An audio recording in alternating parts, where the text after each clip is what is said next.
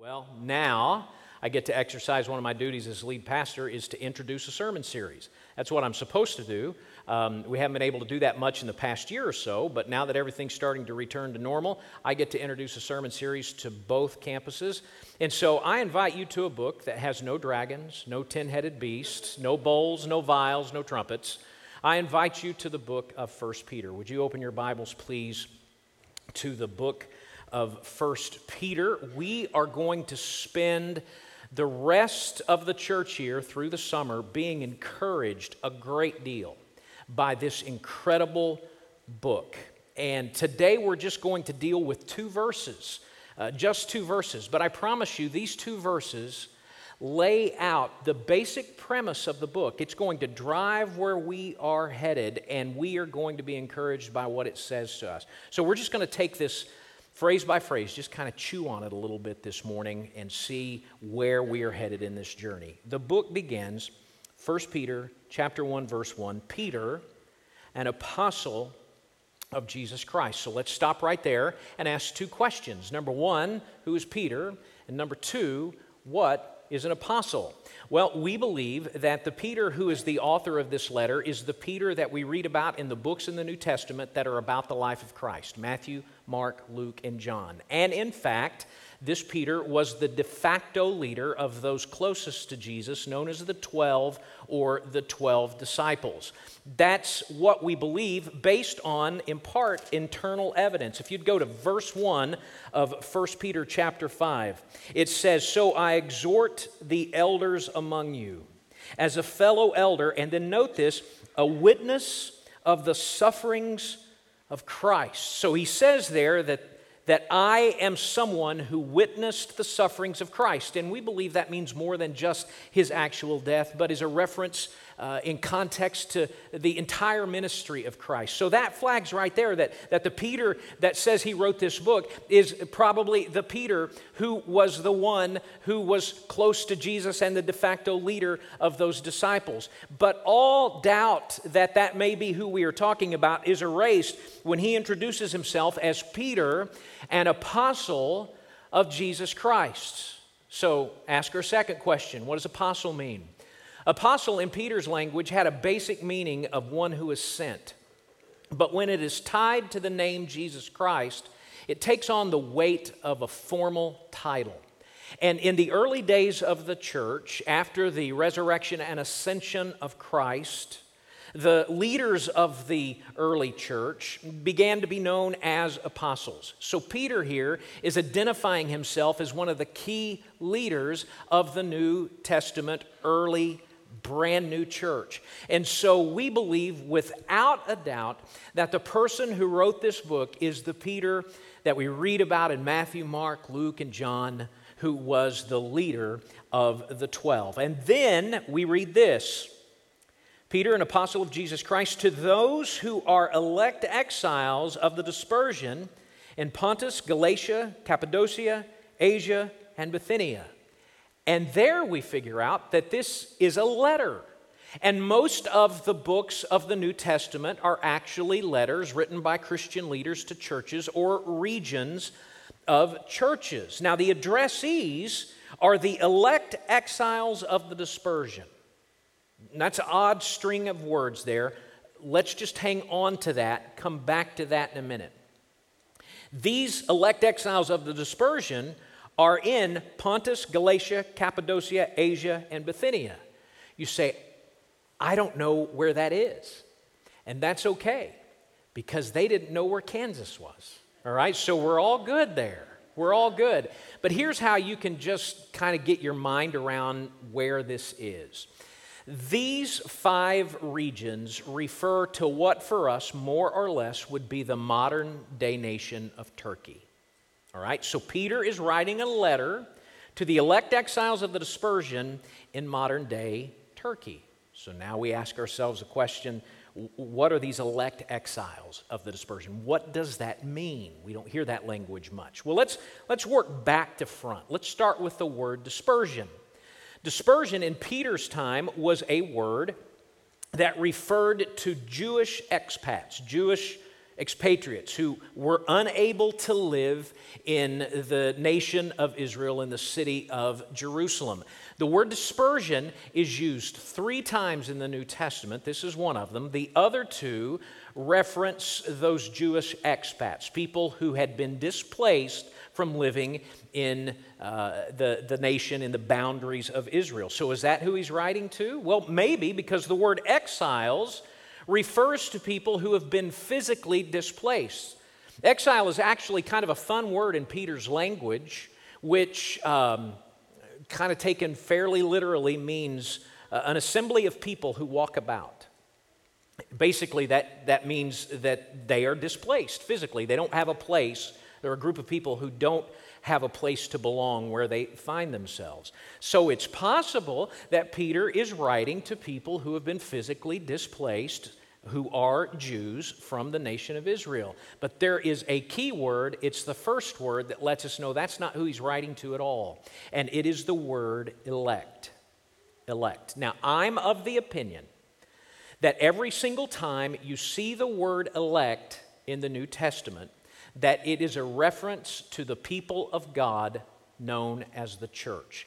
There's some debate whether every instance does in the New Testament. I'm of the opinion all of those instances do.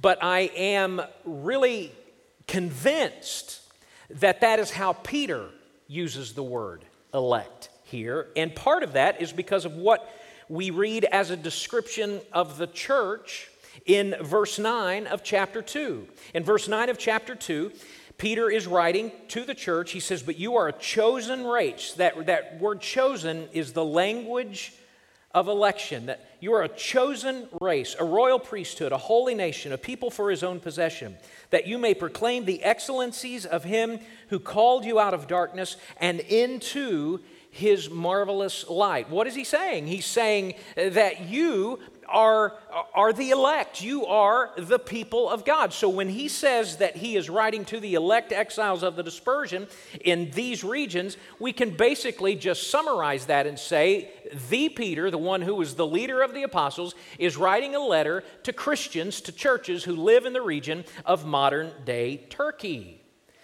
But now we have to say, okay, but what does the exile actually mean? Is he saying that these people are physically displaced from the home office, as it were, of Christianity, which is Jerusalem? Is that what he's talking about, that somehow these people were refugees from Jerusalem? Or is he saying something more significant? Well, let's kind of explore that idea together. If you're comfortable doing so, and I know not everyone is, but if you're comfortable in doing so, why don't you circle the word elect in verse 1, and why don't you draw an arrow down to verse 2? The reason for that is because Peter saying where this letter is going is a bit of an interruption in the logical flow of his thoughts. So it would read something like this. To those who are the elect, according to the foreknowledge of God the Father and the sanctification of the Spirit, for obedience to Jesus Christ and for sprinkling with his blood. Verse 2 will answer for us the nature of the exile because it all modifies that word elect, which again, remember, is referring to the church. So he is saying here that you are the church, you are the people of God, according to the foreknowledge of God the Father, first and foremost. Now, that word foreknowledge is obviously going to be a very important word. And in its most basic sense, foreknowledge means just simply knowing something ahead of time. But when applied to God, it has a broader meaning than simply kind of a premonition. One of the orthodox confessions about the nature of God is that he is omniscient, which means that he knows everything. And by everything, we mean he knows everything past, he knows everything present, he knows everything future. But because he is God, he knows all of those things as if they were happening in one big now. He experiences past, present, and future as one big now. So foreknowledge can mean, in a really rich sense as applied to God, meaning he just knew it beforehand, meaning that you are the church because, according to God's knowledge, that that's the way it was going to be beforehand. But it means more than that especially as Peter uses the concept of foreknowledge in the same chapter. Go down to verse 20. In 1 Peter chapter 1, verse 20, it says, he was foreknown, speaking of Christ and his work, he was foreknown before the foundation of the world, but was made manifest in the last times for the sake of you. Now, does it make sense that God was simply saying, you know what I knew before anybody else did? That Jesus was going to be the Messiah? Or does it read better as it saying, God determined, ordained, before the foundation of the world, the plan to save the world through Jesus the Messiah?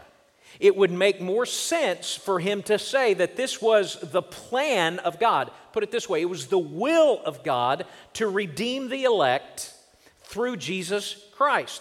So going back to verse 2, we see that these people are the elect according to the will of God, and then we're told they are in the sanctification of the Spirit. So they are the elect in the sanctification of the Spirit. What does that mean? Basically, it means that these holy people, this chosen people, this holy nation, this royal priesthood, were made so by the Holy Spirit. So God had determined these were the elect. It was His will that they would be made a holy people by the Holy Spirit. And then it says, for obedience to Jesus Christ and for the sprinkling with His blood. Now, Peter will use the word obedience in his book, we think, in a way that is a little bit unique from the other New Testament writers. A lot of the New Testament writers refer to obedience as something we do once we give our lives to Christ. But Peter uses the word obedience as what we do in responding to the call of Christ for salvation. Put it this way, on March 26, 1978, I gave my life to Jesus Christ as Savior and as Lord. I remember being in that pew and sensing Christ's call to me to give my life to Him. I responded affirmatively to that call. I obeyed the call to salvation. And so that's how it's being used here. He is saying that you are the elect, according to the will of God, have been made a holy people by the Holy Spirit, and you are the elect in obedience to the call of Christ. Your part of this was to obey the call of Christ to be saved. There is this beautiful tension between this idea of God's will being perfectly reflected in mankind having a free will. It is a knot, it is a tension that the Bible never seeks to unravel, and the only thing that you will accomplish in trying to unravel it is fight with someone. All right? Just, you have to accept that there is this idea that we are elect according to the plan, the will of God, and that we also must obey the call of Christ to us. And what happens when we do that? We are sprinkled by His blood. In our affirmative response to the call of Christ, our sins are cleansed by the blood of Jesus Christ, and we are made right before Him. So, we've been down in the weeds for a little bit. Let's pop back up to 30,000 feet, and let's just simply say this. Peter is writing to the elect, who are the elect according to the activity of God the Father, God the Spirit, and God the Son. You are, I'm writing to you, he says, believers in Jesus Christ, followers of Jesus, who are followers of Jesus according to the will of God the Father, the sanctification of God the Spirit, and of the redemption of God the Son. All right, so we get that's who the elect are and why they are. But understand, elect modifies exiles in verse 1. So you could just as easily then say, I'm writing to those who are exiles according to the foreknowledge of God the Father in the sanctification of the Spirit for obedience to Jesus Christ and for the sprinkling with His blood. What would that mean? Simply this. He's saying, you are exiles, you are the people walking about in this world as a direct result of your faith in Jesus Christ. Put it more simply. When you surrender yourself to Jesus as Savior, when you begin to follow Jesus, you become displaced from the world. You become an exile from the world in which you live, and this, in every imaginable sense, becomes the place that is not your home. And you don't belong here. None of us do. This is not our place. We are exiles here. And that's good. That should bring us hope. You say, well, I'm missing that a little bit. Perhaps. So let me talk for just a minute. There's a study that came out, I think it comes out every year, about 6 weeks ago or so, done by the Pew Research Forum and Gallup surveys, Gallup polls. And it surveyed faith in America, and it determined, I believe this is true, this is less important to me, so I'm not as clear on the details, but it determined that for the first time in American history, those who call themselves evangelicals are not the majority in America. Those who call themselves not majority in America. Now, I think evangelical is a pretty worthless term anymore. It's become more of a cultural identifier than a word that has theological significance. But that's a big deal. I mean, we're a minority for the first time. But that, again, that didn't surprise me. The only thing that surprises me about that, because of what I do for a living, is that it just took this long. I mean, it doesn't surprise me at all. It doesn't surprise me at all. But this really interested me. It showed, which we all know, that the most unchurched generation in American history is going to be Generation Z. So the youngest among us will be the most unchurched generation in American history. Again, not a surprise. But then it said, okay, you 46-7% of people who call yourself evangelicals, raise your hand if you go to church. Do you know that Christians 35 and under, again, a smaller segment of that larger whole, Christians 35 in age and younger are more likely to go to church weekly than middle-aged adults, and more likely to go to church monthly than middle-aged or senior adults. And that caused everybody to quicken a little bit and say, really? So they're a smaller group than the whole, but you're telling me they're more committed? Why? Because they get their exiles. Listen, there's fewer of them coming to Christ, but it's never been harder for them to come to Christ. For them to identify with Christ, for Generation Z and millennials to identify with Christ, causes them to be an outlier in their immediate culture. It causes them to stand out. When I gave my life to Christ, March 26, 1978, Sunday night, Easter Sunday night, the next morning I went to 6th grade, Greenwood Elementary School, Tahlequah, Oklahoma, marched right up to my teacher's desk. I cannot remember her name because I'm old. And I said, 6th grade teacher, last night I gave my life to Jesus as Savior and Lord. She looked me in the eye and said, that's the most important decision anybody could ever make. I am so proud that you have made that decision. I told my friends, everybody said, well, I've done that and I've done that. Everybody went to church, at least on Easter and Christmas, and everybody had been baptized, which I was later that night. I mean, everybody had done this. We were swimming in affirmation. But you do that today, and you will not get similar affirmation. Let's not kid ourselves that there are not godly Christian people working in public schools. My wife happens to be one. My daughter happens to be one. My daughter-in-law happens to be one.